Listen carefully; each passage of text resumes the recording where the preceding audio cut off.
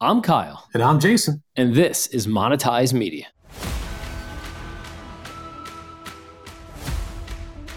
On today's episode, we speak with John Miller, founder of Scribewise, a content marketing firm. John is an expert when it comes to leveraging content to grow your business and close sales. He works with clients across a range of verticals to help them craft their content strategy to get their brand in front of the right audience. While not our typical guest, John understands how content can serve as a top-of-funnel tactic to generate business opportunities, something any creator can learn from. Listen now as John walks us through how businesses can use content, building his agency, the local sports website he founded that employed Stephen A. Smith and created national reporters, and the process of selling and reacquiring his own business. On to the interview.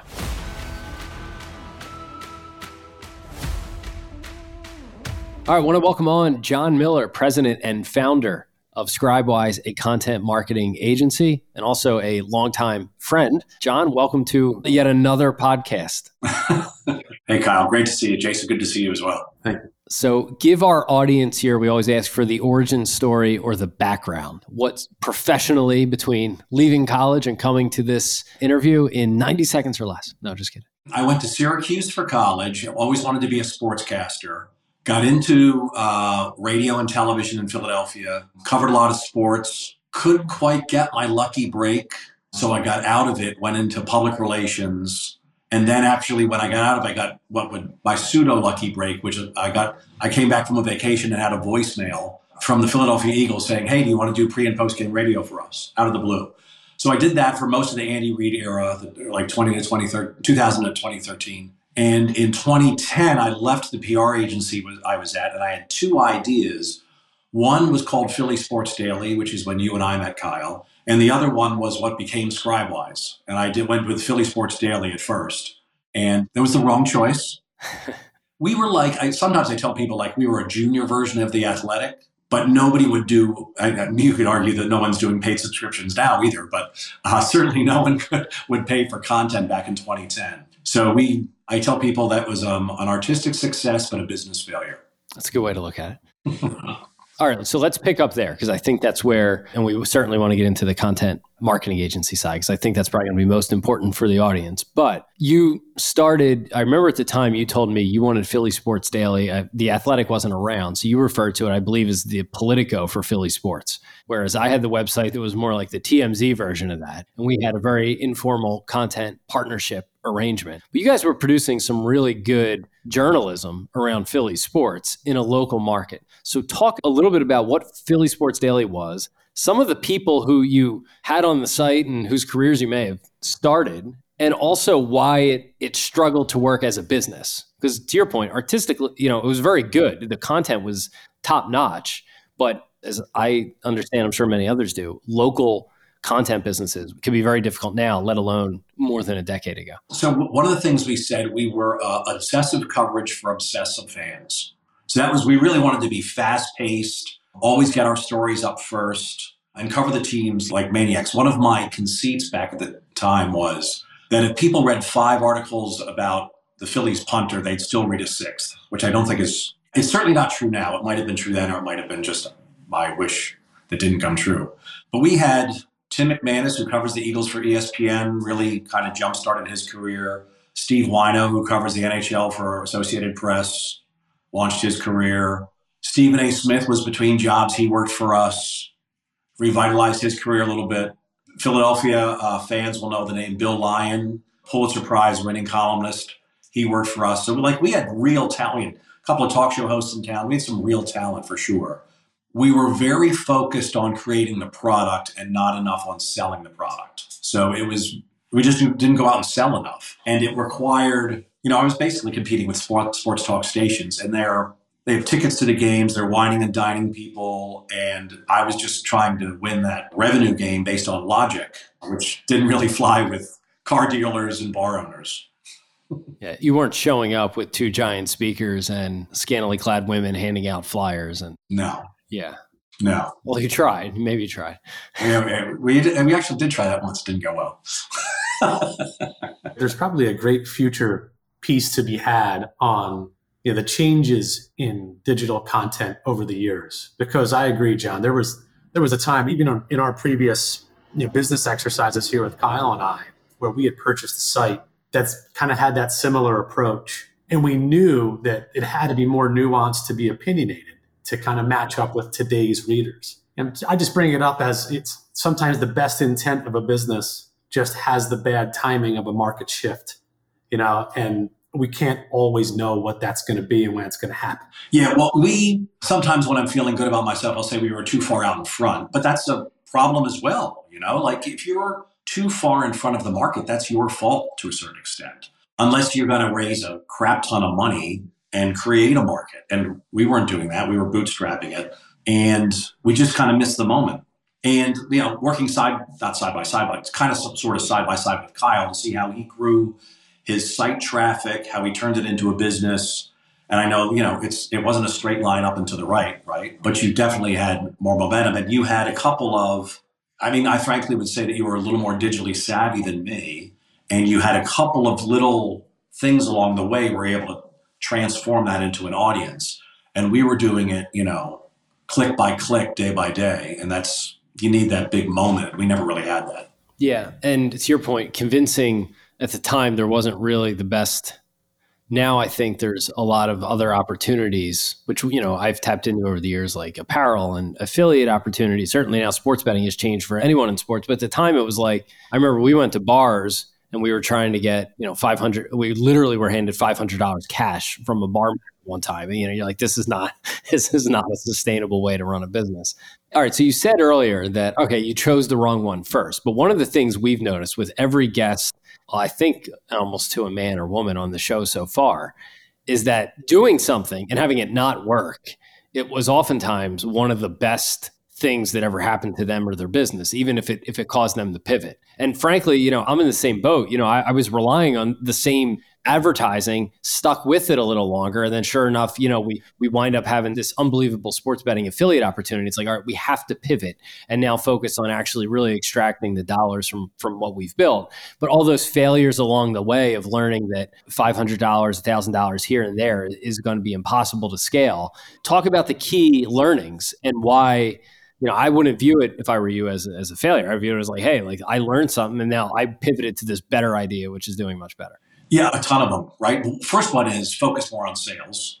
And I allow people who work at big PR agencies or big marketing agencies now decide they're going to go out on their own and they say, what should I do? And I always say to them, get one client, because then money's coming in, which is very freeing.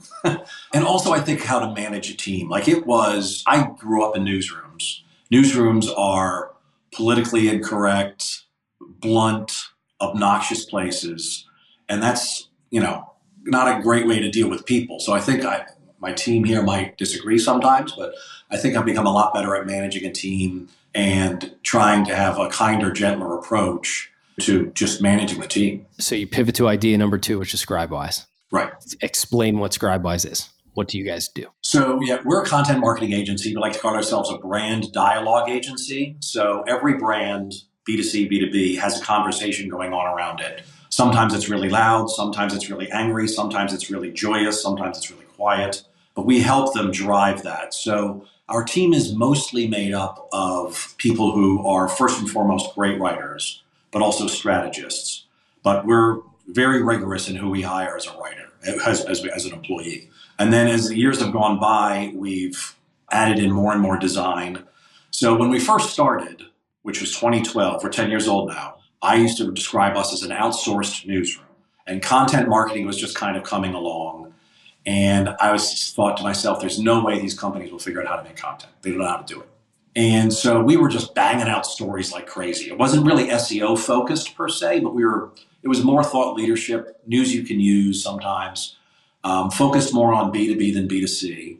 And as time went by, we realized our clients were like screwing up their social media when they tried to promote our content, or putting it on a lousy website. So we just started saying, let us take that piece. And then 4 or 5 years ago, we said, we're really good storytellers. Your brand is a story. So let's start doing branding. And we kind of spoke it into existence. And then about a year after that, we said, well, the best brand expression that all of our clients have is their website, or at least it needs to be.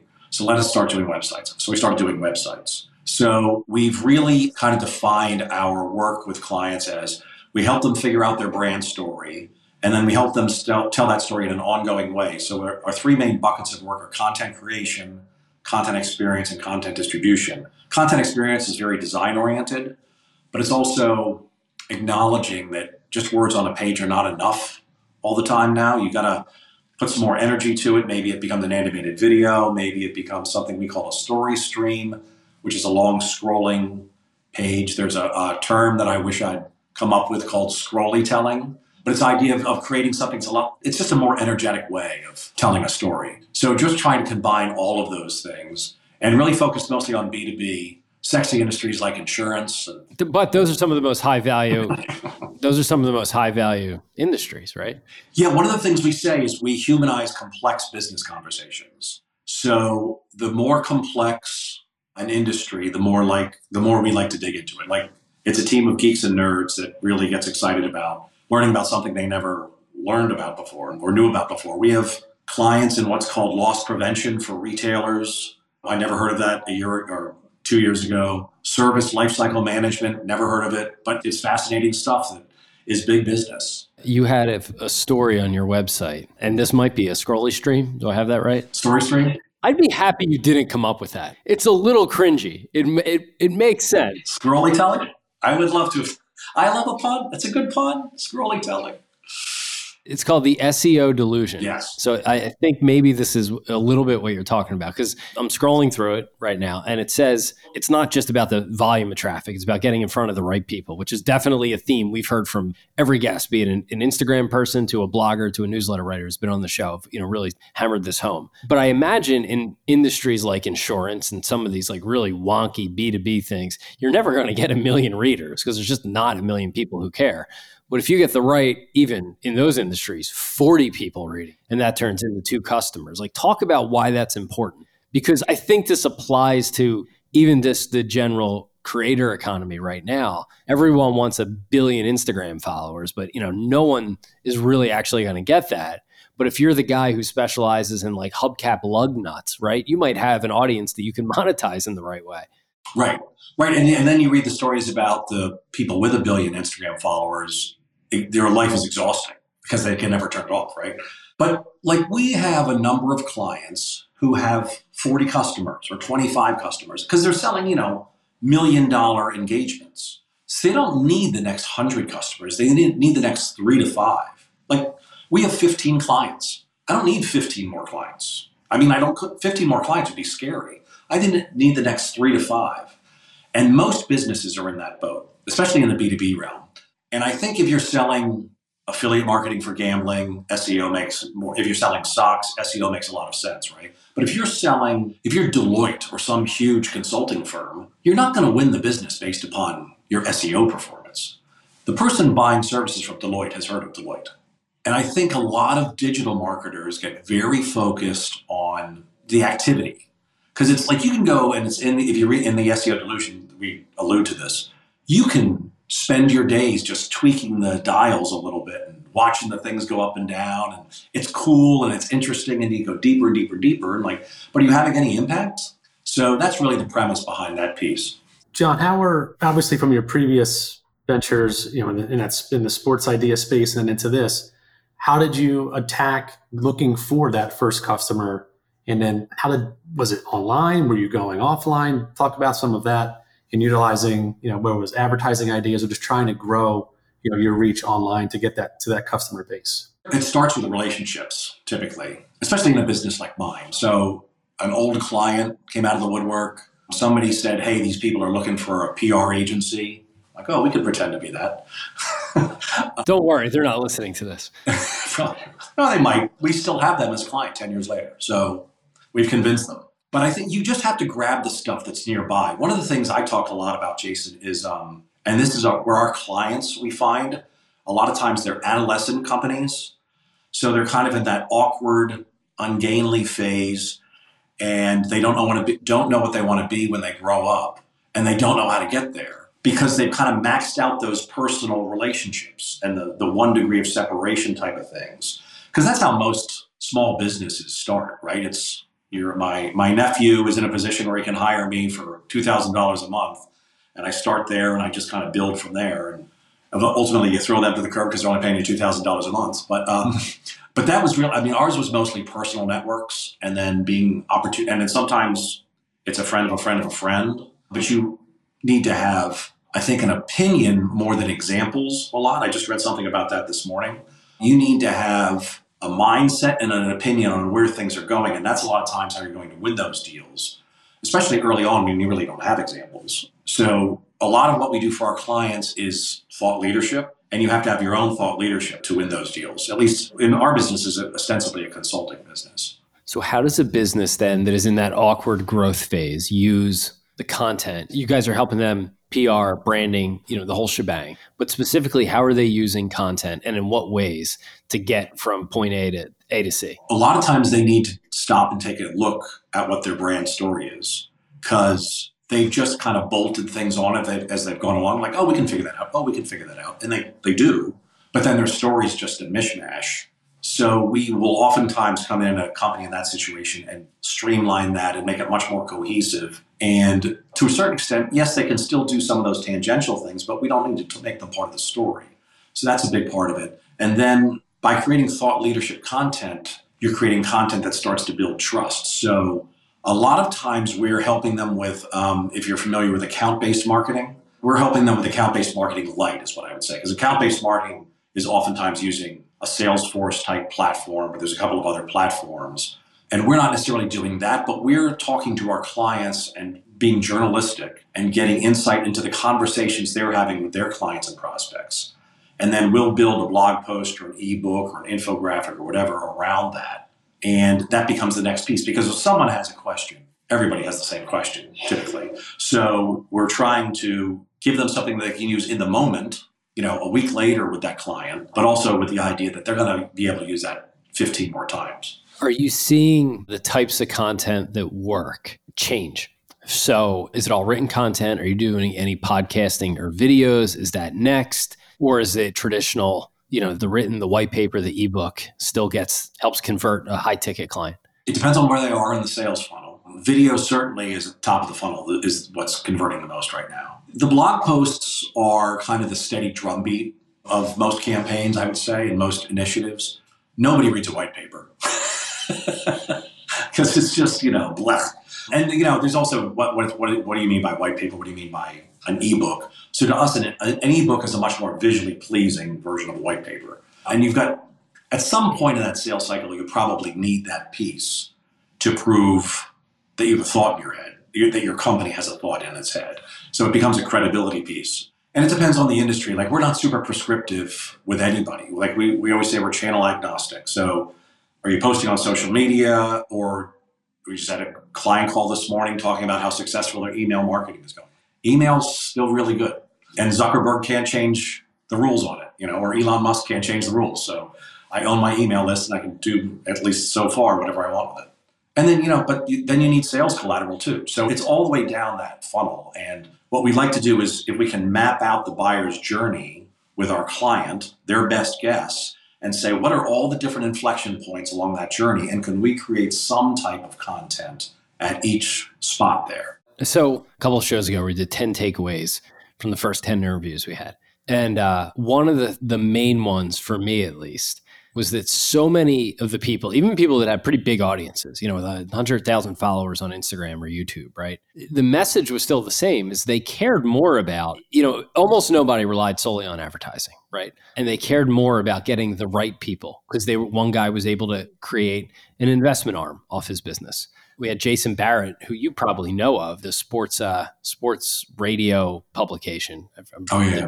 Barrett Sports Media, talked about, he just wants to be in front of 10 program directors, because then he can get them to show up to his events and he can sell tickets to his events. And what you're describing with businesses sounds similar in that, again, you don't need that broad, you need the right people. Is there an opportunity though, if you're not a business? So everything right now is in your world, I guess, you got businesses and they need certain types of content to convert people into customers. I've talked to Jason on the show about, I think there's this shift happening in the world where, you look at like someone like Mr. Beast, right? Where you have a content person who can then create a burger business off of that, right? He's the most extreme example. But I'm wondering, do you think there are opportunities for individuals or small groups of people to start as a content business in a very narrow focus niche, like B2B insurance lines for, I don't know, wiring installation, something really niche where they're just creating content and then the product presents itself based on what they're hearing from the audience and what they're discovering as they're creating content.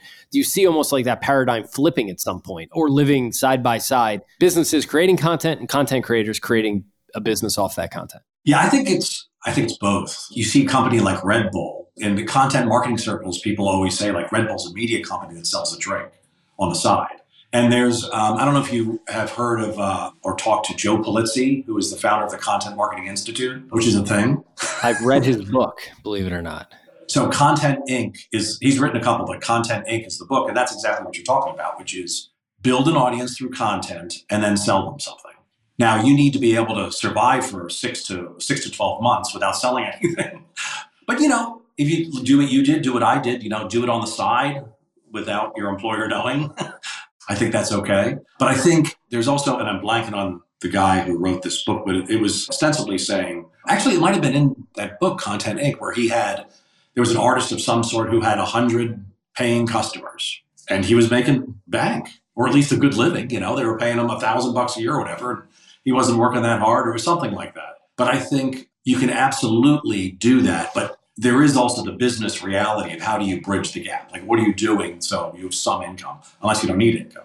Yeah, and that's the, just take Mr. Beast as the example. And that's where I think it begins to break down is if you're a content business and now all of a sudden Mr. Beast, there are companies that are serving as intermediaries and third party to fulfill burgers, right? And they're spinning up these ghost kitchens all over the country. But let's just say Mr. Beast creates a cheeseburger business. Well, all of a sudden you're no longer a content creator, you're a cheeseburger company, right? And there's a huge difference between, I've experienced this with t-shirts, right? And that's a relatively easy thing to make and sell.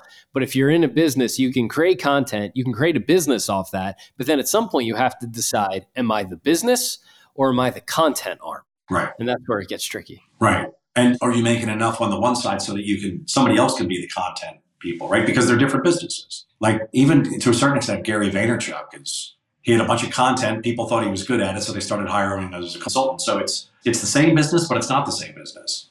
Obviously, you have different customers in individual type verticals, but is there something that kind of crosses over in terms of a mistake that you consistently see potentially in how they are attacking something on the online side of their business? I think people still rush to the sale, and you can't do that at all. The customer is in charge of the relationship. So, you guys probably get these. I get these every day. I get a LinkedIn in-mail from someone who wants to sell me something. I've never heard of the person before. They haven't built up any trust. It's the same offer every time from someone different. Because the world is flat, you can buy from anyone in the world. So why am I going to buy from you?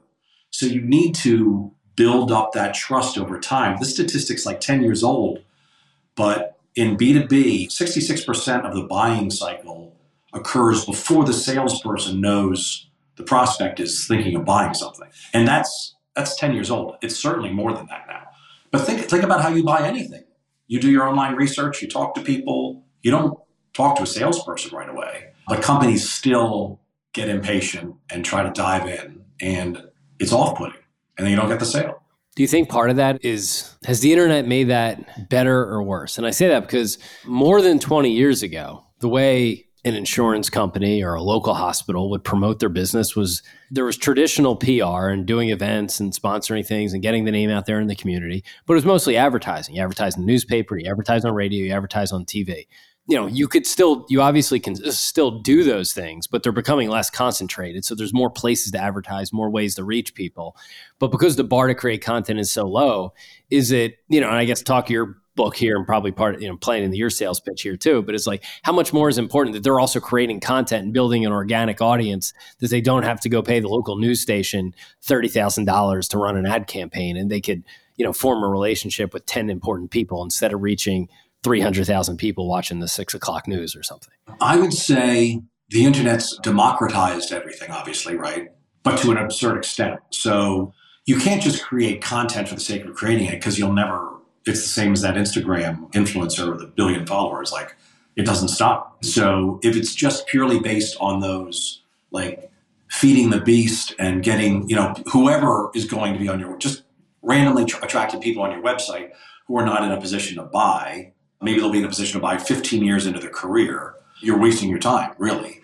So I think in terms of how you go about it, you need to really understand who your customer is, really understand how they buy, and then create the content that they almost don't know they want yet, which is hard. And then you got to get in front of them when they're not necessarily looking for it. So oftentimes there is a paid component to that. We did a LinkedIn campaign a year or so ago with a consulting firm that has 25 clients, and their buyers are C-level people. And it's a complicated sale and it takes months. And if you're familiar with LinkedIn advertising, if you have too small of an audience, you don't spend the money because you don't reach anybody. And that was what happened. And we said to them, well, you're not going to reach them. We have to make it these 5,000 people, not these 500, just to run the campaign. It was an experiment, so it wasn't a big deal, but the campaign didn't work because we couldn't even spend the money. Because they said, we really don't want those other 4,500 people. So that means LinkedIn is a bad channel for them, at least paid LinkedIn. So you just have to learn those things as you go and understand and learn the nuances of the individual client's audience. And sometimes it's obviously things that you don't expect to happen. I think one of the unfortunate things that social media has done for us, and I think will continue to do, unfortunately, for the next generation, is they will look for value in pointless metrics and, likes and whatever, followers and things of that nature. And I know for years with some of the sites that I've owned, there were metrics that were, I got X amount of visitors today. And I tried this channel but to your point, who cares if they're not the right people? And I think there's just so many people that are starting a business, an online business, whatever it is, that they're grasping for anything to feel optimistic and that they're moving in the right direction, but they're not diving down to that next level because the former is so much of a longer path to, if you just go and understand for whom you are going to go after and is the true client or customer. I just feel like it takes so many businesses too long to recognize that proper switch of just exactly who that visitor, client, customer should be. Yeah, that's one of our big diatribes about SEO. It's like we had a client that was a new kind of dental insurance, is the way I'll describe it. And they had an SEO firm who said there's a ton of traffic to be had if we write an article with the headline, "Are these dental plans legal?" basically. And dentists were their customers. The dentists are how they made money. And I said to them, "Who's Googling that? Dentists or patients?" And they said, "We don't know." And I'm like, "Well, get the hell out then. Who cares?" The intent is so huge. I think we've heard from other people too, that understanding the intent. And our last guest was a guy named Miles Beckler, who's a really good tactical digital marketing guy. He's got a pretty big following on YouTube. And he talked a lot about this too, and how different the intent is through search. And, obviously amongst keywords, if you're searching for dentist near me today, right, you're a customer. If you're searching for that legal term you just talked about, you're another dentist or somebody in the industry, two totally different things. But just the intent between SEO and social and other channels is very, very different. And, a 1x, a one person in the audience for one intent or one keyword is much different than, a different channel. If you're finding that C-suite person on LinkedIn at the right time, their intent might be different than someone who's searching for an unrelated term. And I think anybody at any level of content, understanding not just what you're creating and the number of people are reading it, but who's reading it and what mindset they're in when they're reading it or listening to it or watching it or whatever it is. All right. So you sold your business and then you bought it back. I have that right? Yes, that is correct. All right. So you're talking to two guys who sold their business and just left, right? So we might be able to commiserate a bit. I feel your pain. But talk about your experience of selling your business, selling a content-based, client-based business, which is trickier than just a product-based business. So talk about selling it and then what didn't work and then what compelled you to buy it back, and be as detail-oriented as you'd like, because I think this acquisition stuff is an interesting topic. It was. So I met this group in 2014. And I remember having a first meeting, really just a get to know you type meeting. And walking out and thinking to myself, oh, it'd be awesome if they bought us in 2 years. Because I like the people there, and the rest of their business seemed like they did marketing and technology services. They had nothing around content or PR, which is where our focus was then. 2 months later, they came to me and said, we want to buy you. And I said, that's ridiculous. But then as we were talking, I convinced myself that it was almost like taking venture capital money, right? It was like, who cares how I grow and get to where I want to go if it's part of a business, another business, or if I'm out there trying to raise funds or whatever it might be. So we closed in fall of 2020, not 2020, 2014. And their financials, because I saw their financials were great. And I probably should stop talking about that right now. But within 3 to 4 months, I realized that within a month, I was like, people seem kind of frantic because things were going a little bit sideways. And then within 6 months, I was talking to my friends like, hell, should I get out of this deal? Like, this is a mess. And we didn't do enough due diligence. We got married without dating almost, so we were saying a lot of the same words, but we didn't necessarily mean the same thing. It turns out I'm not a good employee. So I was... We know the feeling.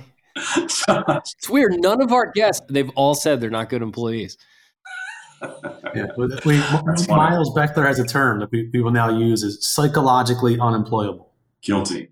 So it was a real roller coaster. And then 21 months after they acquired us, I bought it back. So our Scribewise specific revenue was less than half when I bought it back because I blame them mostly. We were a 5-person team when I got acquired. I was the only one left. One of the few good things is that at this other company was that I met one of my top folks now. She's been with me now for over 6 years, and then more because we worked together side by side and we're part of the other company. So yeah, July 1st, 2016 is known here as Scribewise Independence Day. So you said you wanted to keep growing the business. When they bought you, did you have targets to hit over a period of a couple of years? And then if so, you're nodding. So judging by, they scaled back the business, hurt the business, you bought it back. Were you able to get it for cheaper that you bought it? Like without going into the numbers, like what did just sort of the trajectory of that look like? That sounds like a messy situation outside of just being unhappy. Like it sounds like there's maybe some dollars at stake there. Yeah, it was very much an acqui-hire when they bought us. So a lot of my upside was an earnout. And they had, we were 5 people. They had a 6-person sales team. So I'm thinking we're selling content marketing in 2014. This is going to be a piece of cake. I sold more of their services in 21 months than they sold of mine. They couldn't sell it. I don't understand why, but they couldn't get it done. And, it's not all their fault. I'm sure some of it's my fault because I'm psychologically unfit to be an employee. So the numbers, it's weird to do the one-to-one numbers. I basically got it back for a little bit less, yes. So, but there was lots of different, we provided them services for a time afterwards, and that was a big chunk of the payment. So, I think there's certainly the due diligence side of things, and I'll walk the line here carefully as well. For our listeners out there, if you are going to be acquired, or if you're merging, if you're doing something, you cannot feel like you are nagging someone or you are asking too many questions. Like you have to dig down deep to really get an idea, especially if you're being acquired, what type of shared services and things that company has. Them just saying that they have an accounting department or they have legal representation or they have whatever. It is the same as a bird flying by and it accidentally drops something on the ground. Oh, that was useful. Yeah, it did nothing for you. You have to ask questions. You need to speak to people in those departments. You need to know where those departments are located in the world. I can't stress that enough for any of our listeners who are out there who merging, acquisition, whatever, be annoying. Ask as many questions as you possibly can because this type of story is now being heard over and over and over and over again where we thought we were aligned. We thought the other side had this. And so many times they simply do not. Yeah. Just because they have an accountant doesn't mean they're a good accountant, right? It's like there's bad accountants out there too. So, and there was also, there was philosophical differences. There were cultural differences that on the surface, it all seemed good. I shouldn't say that. The next thing I'm going to say. Yeah, hold back. All right. So you bite back, things are going well. It sounds like business is ticked up. So talk about your team. You talked about managing a team, right? I think for people who are psychologically unemployable, I've found it can be difficult to manage certain types of people. Jason and there's some people that we have absolutely loved having work for us because they have a similar mentality. They can't have the same mentality because, our mentality, John, me and Jason, John, your mentality, I know most of our guests is, hey, we want to do something. I want to own it. I want it to be mine, right? And that person is very tough to employ. But there are people who can sit right alongside in the I don't want to say the passenger seat, but can be in the car, but they don't want to be driving it. They don't want all the headaches of having to drive it and having to deal with the legal side and, signing paperwork and all that. But they're really good doers and they have the right mentality. For you, what has worked? What type of person do you look for on your team? Because it's still a relatively small team, as you mentioned. So what do you look for? Because it's probably different than the type of person who wants to go work at, Comcast with thousands of employees who wants to go work for Scribewise. Yeah. We actively avoid big company people. I think it's too easy to hide in a big company. I look for people with intellectual curiosity because we're going into these bizarre industries you never heard of. And you've got to be curious to understand the way the business works and to not only understand the way their business works, but be able to lead their marketing, which is basically what we're asking people to do. And I try to get a sense of whether or not someone is what I call a mission-driven person. I always say that we have no passengers because we can't afford to have passengers because there's 10 of us. So you can't take a nap during the day. We had an employee last year who said who cops to doing that occasionally. Well, that brings up. Please don't tell me that. It brings up a good question, though. So with so many people working from home now, the working day seems to have had a very casual, natural extension for some people, to your point, where I'm going to run my errands in the middle of the day, or, it is just plain as day that, I have to pick up my kids and I'm gone from 3 to 4. And that's a little more, that's not a nap. That's fine. Do you continuously hear about this from some of your customers? I certainly don't want you to speak about your employee base, but this problem seems to be very pervasive and only getting worse. Well, in terms of our employee base, I heard the phrase 5 years ago, CEO time.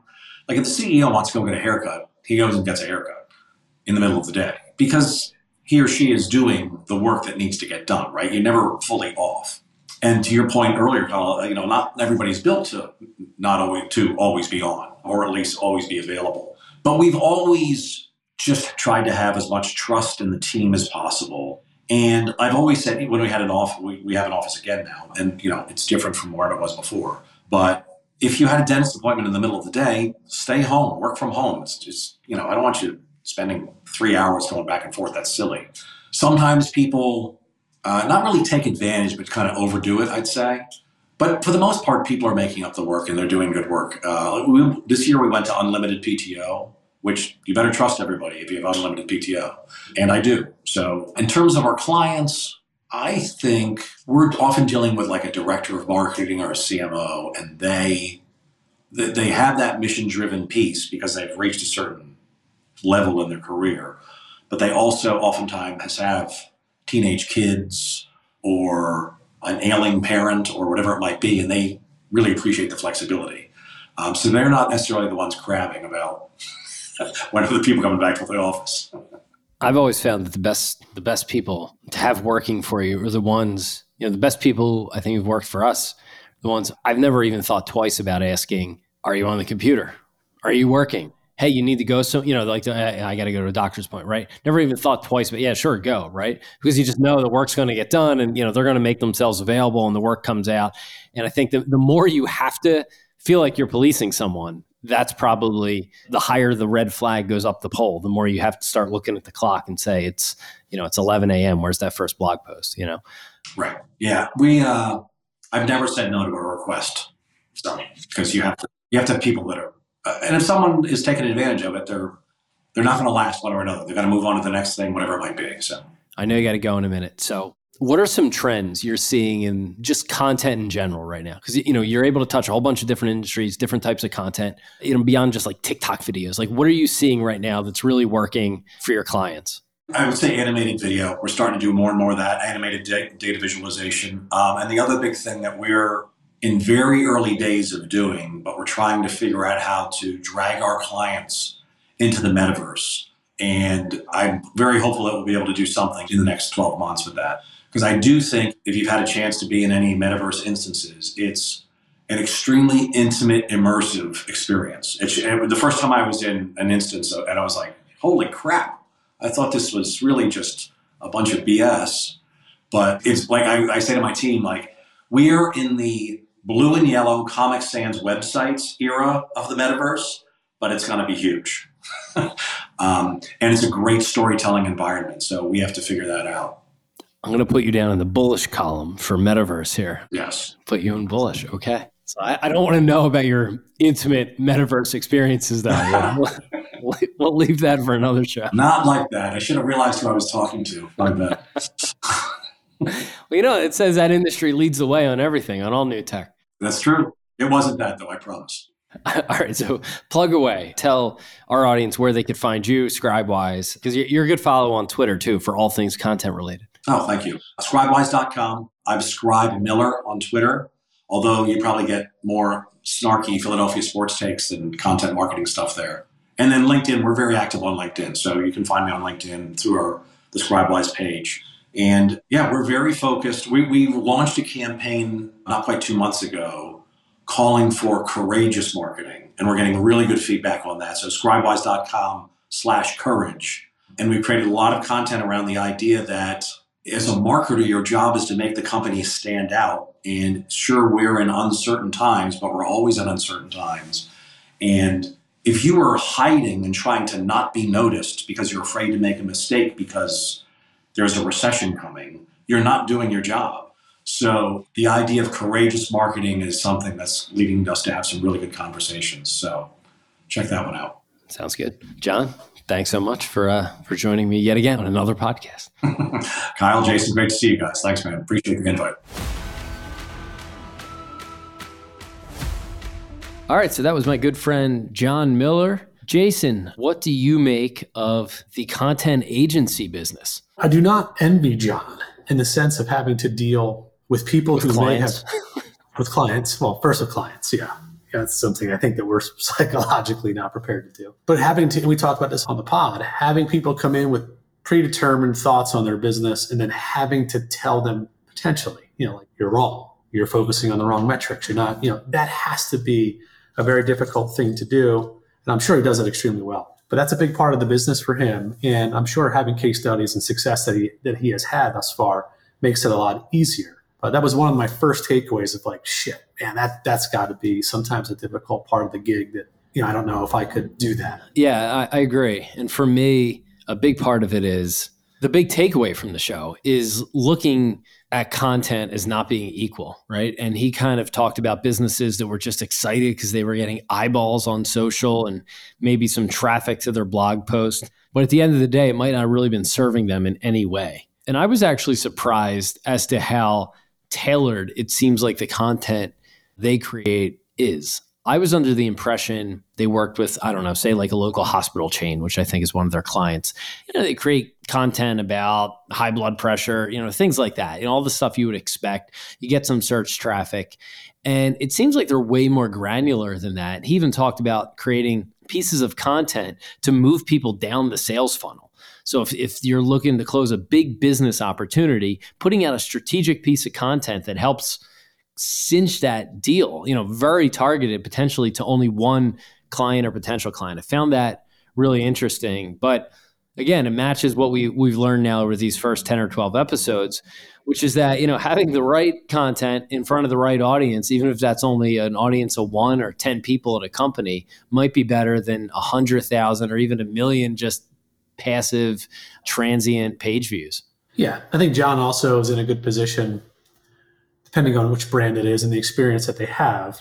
There's a lot of brands and people, entrepreneurs, however you want to classify it, that do not know how to do certain things, right? Like they'd love to do video, but they don't know how to do it in a way that it looks professional.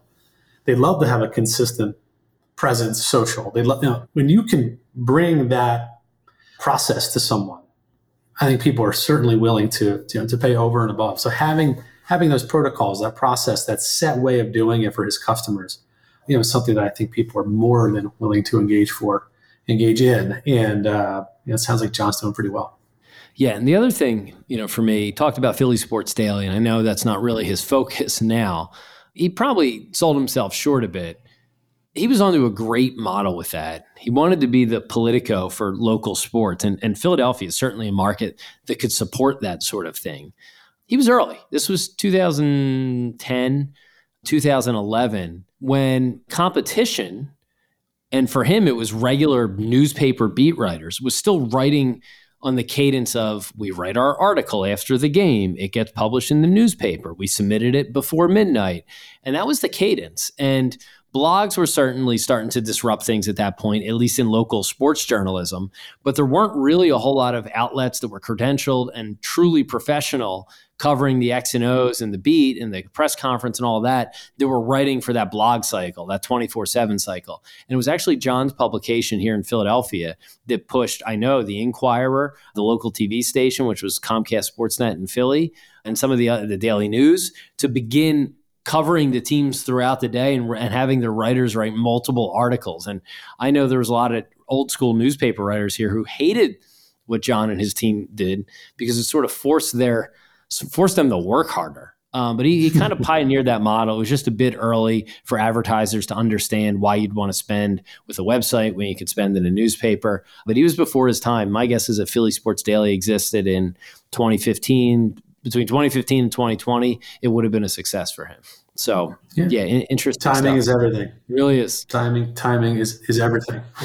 We see it over and over and over again. And I think in essence, too, that's why one of the other very interesting parts of the conversation had to do with him acquiring his business back. Bad timing, potentially on the acquirer side, advantageous for John to get it back and still be involved and actually get it back for what it sounds like was a little bit less. We didn't get a lot of details for good reason. And I think we've mentioned this before, that there certainly will be a show here on Monetized Media at some point talking about, getting acquired and what you need to know and, the do's and don'ts, because we're hearing that from some of our guests. We've certainly experienced both sides of the argument from our acquisition. So it was certainly a crazy story to hear someone sell and then so quickly reacquire a business that they once had. Yeah, really. Yeah. And keep in mind, if you are selling your business, think not just about the numbers you're seeing in front of you. Typically, unless it's a strategic buyer that thinks they have some sort of secret sauce or platform where they can make more money with an outlet than you can, which happens a lot of times. But if it's just sort of, hey, we want to buy this and harvest the long-term benefits and front you some of the money, which is what a lot of acquisitions is, just think about that, because someone has done their work, determined that over time your asset will make more. And you have to then make the calculation of, is it worth getting all of the next 3 to 5 years front loaded in a one big paycheck? Or is it just owning and holding this asset even longer? So there's a lot that goes into that, but just be mindful of that. And then all of it goes with it afterwards. From our standpoint, so now's probably a good time to debut what we're going to start working on and chronicle here on this podcast. So we launched a website this month, I guess. Recently. I learned that we're not good at, so here's the first thing we're not good at. Foresight, launching. There's a lot of people who, when they launch anything, will have a pre-planned press attack and announcements and graphics. That ain't us. That definitely ain't us. There's no doubt. Raising stake. I think there's a reason why it ain't us. Is because we believe in a minimum viable product to get something out the door. We also are two people who work well with the juices flowing. And there are other people who love to plan and they love to do everything that you talked about. They'll have a whole wall of a planning process and PR and this and all that. The problem that I think that we have stumbled across for ourselves and others over time is when you do that, there's gaps that you miss and you think you've hit everything. And then as you get to your, step 9 of 22 for your launch, you go, oh shit, we didn't think of this. So that's why it's like, to me, if you have a minimum viable product, you know what you're doing, get started. Just get started. Get the juices flowing. We've done that with raising stake. I mean, Kyle and I have had countless conversations about things where we change our minds and we were going to go heavy on crypto in a contextual slant. And, the crypto world, I will say, it's fallen on its face recently. It doesn't change my long-term view of crypto. I still think people use it, and NFTs and ownership of things and all that's all going to happen. But we've had to quickly pivot as that being one of our core pillars of raising stake. But that's all part of launching a new business. Yeah. To your point, I think the people who do the plans with the whiteboards with, 3 months of planning and having swatches for the 6 different hues of green they're going to use on their website. Like I'm looking at ours now and we use like this sort of pea green, and I don't know, we picked it in we just drove our finger over the slider and like, yeah, this looks good. What's the hex code for this? Give it to the guy who does the logo. Because you could get lost in that minutia. It's easy to tinker as things go along. I find if you take yourself too serious, no one takes you more seriously than you do, right? Good and bad. When something terrible happens to you that you perceive as terrible or embarrassing, yeah, there's people who might, laugh at it or whatever. I promise you, no one cares more deeply about that than you yourself. And if something great happens to you, like when we sold our business and, there was some positive pub up out there about us, I'm sure some people were like, oh, wow, that's really cool. And, but no one cared more. No one thought about that the whole day the way you and I did, right? And so it's the same thing with like launching a business. Like if you get the color wrong, if you get the layout wrong, no one cares, right? No one cares. No one's thinking about, oh my God, I can't believe they screwed up that color. People have other things to worry about. And your point on the crypto thing. So what we wanted to do with Raising Stake, and the website is raisingstake.com, is cover this sort of high stakes nexus between a lot of the things we know. And I think there's overlapping. If there's a Venn diagram of interest here, particularly people that are maybe on the business side of things, sports, crypto, gambling, and even the lottery, which we'll get to in a second, are sort of these like intersecting business spaces right now. And we wanted to cover that intersection. And really the reason is it's what we know, right? We know these spaces, and we thought, this site could interest a lot of people that are like us. Sometimes I've heard people, if you're creating content of any type, think about what would you like to consume, and then assume that the world is big enough that there's enough people out there who will also want to consume that. And we're like, these things are really interesting to us. We know other people like this in these spaces who are interested in it. Why don't we just do that? Crypto was going to be a big part of that. And then we ultimately decided, A, we don't know crypto as well. B, we're not is well connected with that community. So we weren't sure the content could be that strong. Where we thought there was a big opportunity was covering the regulatory side of crypto, which, let's face it, these couple of weeks might have been really interesting. And I think will be interesting for the next 2 to 3 years as governments untangle everything that just happened. But it's also a pretty dry topic, and we didn't know how to seed it. So we kind of decided to put that mostly on the back burner and bring media into the fold. Because I think you're going to see over the next few years, take a brand like DraftKings. Right now, they're a sports book and casino. They're obviously involved in sports. They're involved in gambling. A lot of these gambling companies want to get into the media game.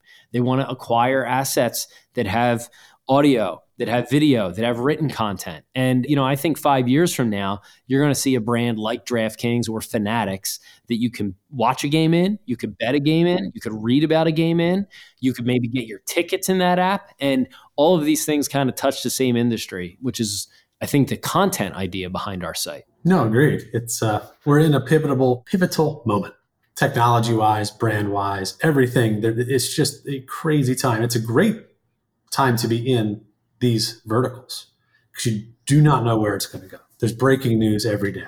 It makes it challenging when you're launching a brand and you have to hire. I mean, these are certainly things that we're going to get into that we'll update you on in terms of growing our team. And we've already had some, quote, unusual circumstances happen for one of our hires. We probably can't talk too much about. But, it's all part of it. And you think you've got something and you're ready you get all excited and, things just don't go the way you think they're going to go. And that's part of starting a business. And also too, there's the exciting things of a story hitting a chord with the audience. And all of a sudden you go from, 50 page views a day to, 1,500 page views the next day because something hit. And that's exciting. And then all of that is part of growing a business. And, it's going to be part of the monetized media raising stake updates as we move forward. Yeah, I think we both really like and enjoy putting stuff out there, seeing how it lands and learning on the fly. So the reason, not having the launch, let's get it out there. Let's soft launch it. Let's begin posting about it. I think we posted it for like a week or two before we even sort of said that, hey, this is us. We're involved in it. We're running it. And I think people began to just sort of figure it out. We had an article written about us. So I guess it's out there now for better or worse. Hopefully people like it. In terms of this monetized media, we should talk about this. So in terms of monetizing, I said the lottery earlier. So one of the things we see out there as maybe the next big sponsorship category in sports is lottery, and particularly online lottery. Today, only about 1% to 5% of lottery tickets are bought online. The rest are bought in person. And that's going to change. There's some apps out there like Jackpocket, an app called Jackpot backed by Michael Rubin and some Robert Kraft, some big name investors. They're going to be digitizing that process, putting it in an app. And a lot of people think that the way they're going to have to promote themselves, since the lottery is a state-based thing, are through local organizations that can reach hundreds of thousands, if not millions of people in cities and states. And what is one of the best vehicles to do that? Well, that's usually advertising with sports teams and on sports broadcasts, which again kind of fits into our sort of intersection there. And with that, we know there will probably be a pretty large online affiliate opportunity to onboard customers to these apps over the next 2 to 3 years. And it's what we view as a huge revenue potential and will fit nicely with sort of the content bend of the site. And as I think we've talked about on this show before, I know at least we always view content as like two different types. You have content that drives audience, and then you have content that helps monetize that audience. So we're going to write 80-90% of our content about the business of sports, gaming stocks, online casino, media. And that stuff's not really going to make any money. It might make some ad money down the line. But the idea is to build a site strong enough that we can write some really targeted content about the online lottery industry and maybe the online casino industry that can, extract affiliate dollars. So if you go in with a plan, not every piece of content always has to make money. We need to grow an audience. And I think we also want to carve out some clout for ourselves in these industries because it is what we know. So we're putting out a weekly newsletter, the Raising Stake newsletter. You can go to raisingstake.com, put in your email, subscribe, and you'll just get some insight. We text each other, Jason, like all week long, all day long, 24/7, 365. Countless. And we're usually, talking about one of these three industries. So we're going to kind of distill the greatest hits of our text threads throughout the week, clean them up a little bit, and put them into a weekly newsletter. Maybe that creates some future opportunities for us as well that we're able to explore. I think one point I just want to make is that we did not wait till we had all of the monetization options there. In fact, we are really in no way monetizing our audience at this moment, maybe slightly with Jackpocket for the lottery app. So you cannot, I'll go back to my comments a few minutes ago. You can't wait for all the lights to be green at the same time. You'll never leave town. It never times up like that. If that's what you're looking to do, you're just going to end up moving one little step by step. You get it set up, you go. And we will continue to be able to test and facilitate and get new ways of monetizing our audience, but you can't let things hold you back. And also, too, there's probably a lot to be said for the newsletter being certainly a type of monetization. Yes, it doesn't equal dollars in the bank account, but getting subscribers for future contact, future growth, owning an audience, that's monetization. They don't accept it at the bank, but for us and everybody listening, everyone knows how important building a list is. Yeah, you go back to the episode with Jason Barrett. So anyone who's a sports fan here should go listen to Jason Barrett. He has a website really targeted at sports talk radio industry. And he's got the market managers for major markets, that consume his site, read his newsletter, listen to his podcast. And that allows him to have events. It allows him to get consulting opportunities. And, I will say already we have C-suite level executives from major sports books, from investors from both the US and the UK, and a number of other, I would say, notable people and companies that we've noticed subscribe to the newsletter in the first 4 days. And, what does that mean in the future? Could we get some stickiness in their inbox and then provide some value? And then in the future, it creates an opportunity for us. Could be advertising, could be consulting, could be something we're not even thinking about right now. So, these are things we talk about anyway. Might as well put them out there and put them in front of more people. You made me think of Frank the Tank during old schools. Maybe it's something I don't even know about yet. It's pretty much everything we do. It's just something I don't know about yet. I won't go into the rest of that scene, but like it's maybe something I don't know about yet. So anyway, head on over to Raising Steak. You take a look at what we're doing. Subscribe to our newsletter. Let us know what do you think of our caricatures, which the first draft was pretty rough, but these look pretty good. So if you want to see what we look like drawn, go to raisingsteak.com. Jason, if they like the podcast, what should they do? First thing first? They should tell 2 friends. Well, you know how these things start. One guy tells another guy something, and then he tells 2 friends, and they tell 2 friends, and they tell their friends, and so on, and so on, and so on. You know how these things go. And what else should they do? Well, wherever you listen to your favorite podcasts, make sure to leave us a 5-star rating. And go to raisingsteak.com.